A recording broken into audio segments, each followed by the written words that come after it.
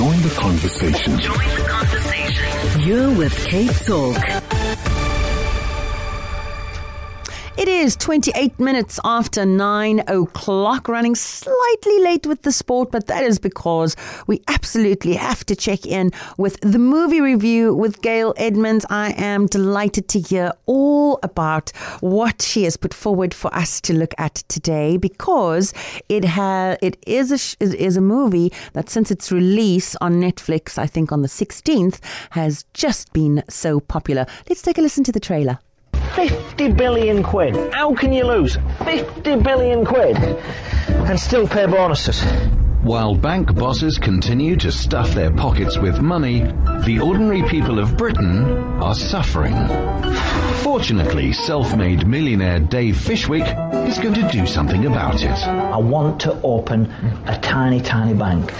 He wants to create a better bank, one that can help get his hometown of Burnley up and running again. There's no money. There's absolutely no money here. But taking on the big banks isn't going to be easy. This is my idea. I open a tiny little bank in Burnley Centre with very low overheads. Give people 5% interest on the savings. We then take that money and lend it out to local people. Can a minibus dealer from the north of England do a better job than London's top bankers? And could this be the future face of banking? Hello, I'm Dave from Burnley.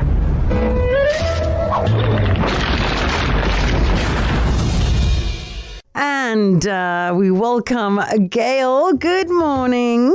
Hi, how are you? I'm very well, thank you. Gail Edmonds for the movie review. That, of course, was the trailer for Bank of Dave. And I find this story to be so fascinating. When I was doing the research for it, I didn't realize it's actually a true-ish story.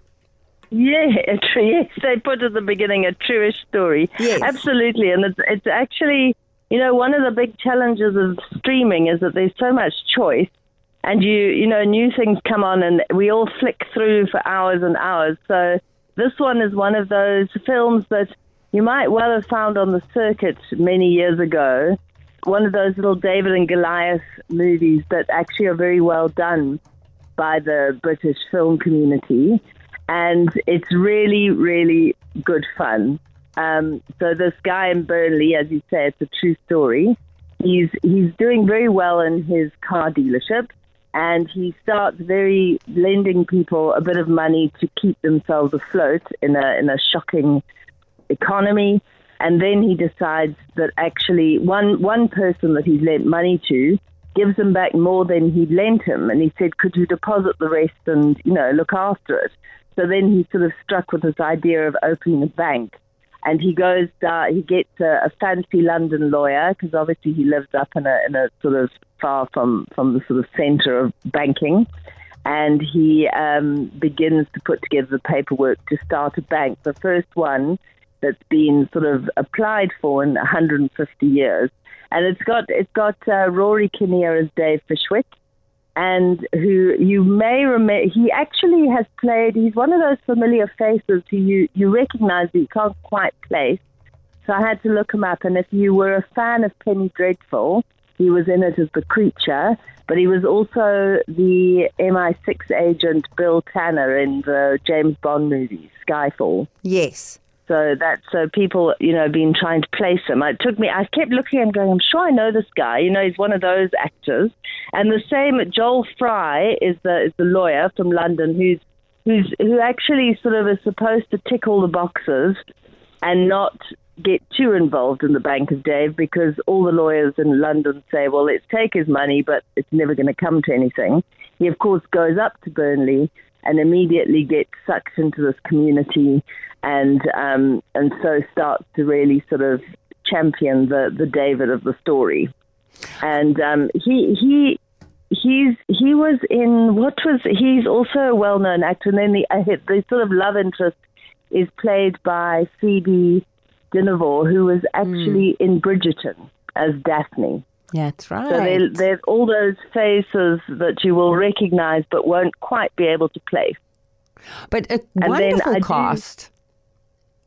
Yes, very good cast. And one of the very fun parts is if you are a Def Leppard fan, you will really enjoy this film, which is one of the bands that I used to love when I was a kid. So there's a really fun sort of Def Leppard reference in this for those who are fans.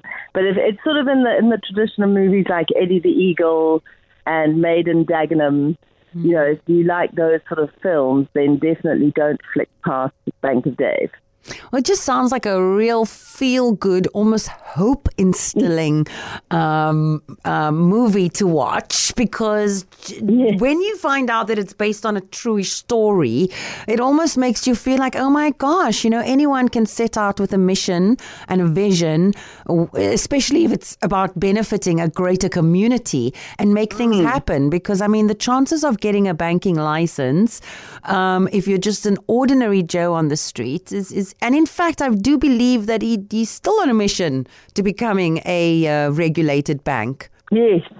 Yeah, well, that's it. I mean, the whole thing here is that the big boys do not necessarily want the competition. And what he wants to do is, I guess, what a bank used to be, which is provide sort of money to people who really need it rather than more money to those who don't need any more. So it is a very satisfying film from that perspective, because it is something, as the joke goes, no one likes the banker. And of course the lawyers in this the same thing. So it is a bit of fun for everybody. And as you say, a real feel-good film that you won't be disappointed in. And it's not too long either, because sometimes you don't want to watch 8 episodes. Sometimes you just want to watch 90 minutes. And this one fills that gap as well. I'm so glad you said that, because I started watching something yesterday and then I was halfway through and I realized, oh, it's a series. Oh my gosh. Yep, I know. And sometimes that's a whole weekend gone. Yeah. If you're not too careful. Gail, thank you so much for chatting to us this morning and bringing us Bank of Dave, which of course people can find on Netflix. Great, bye.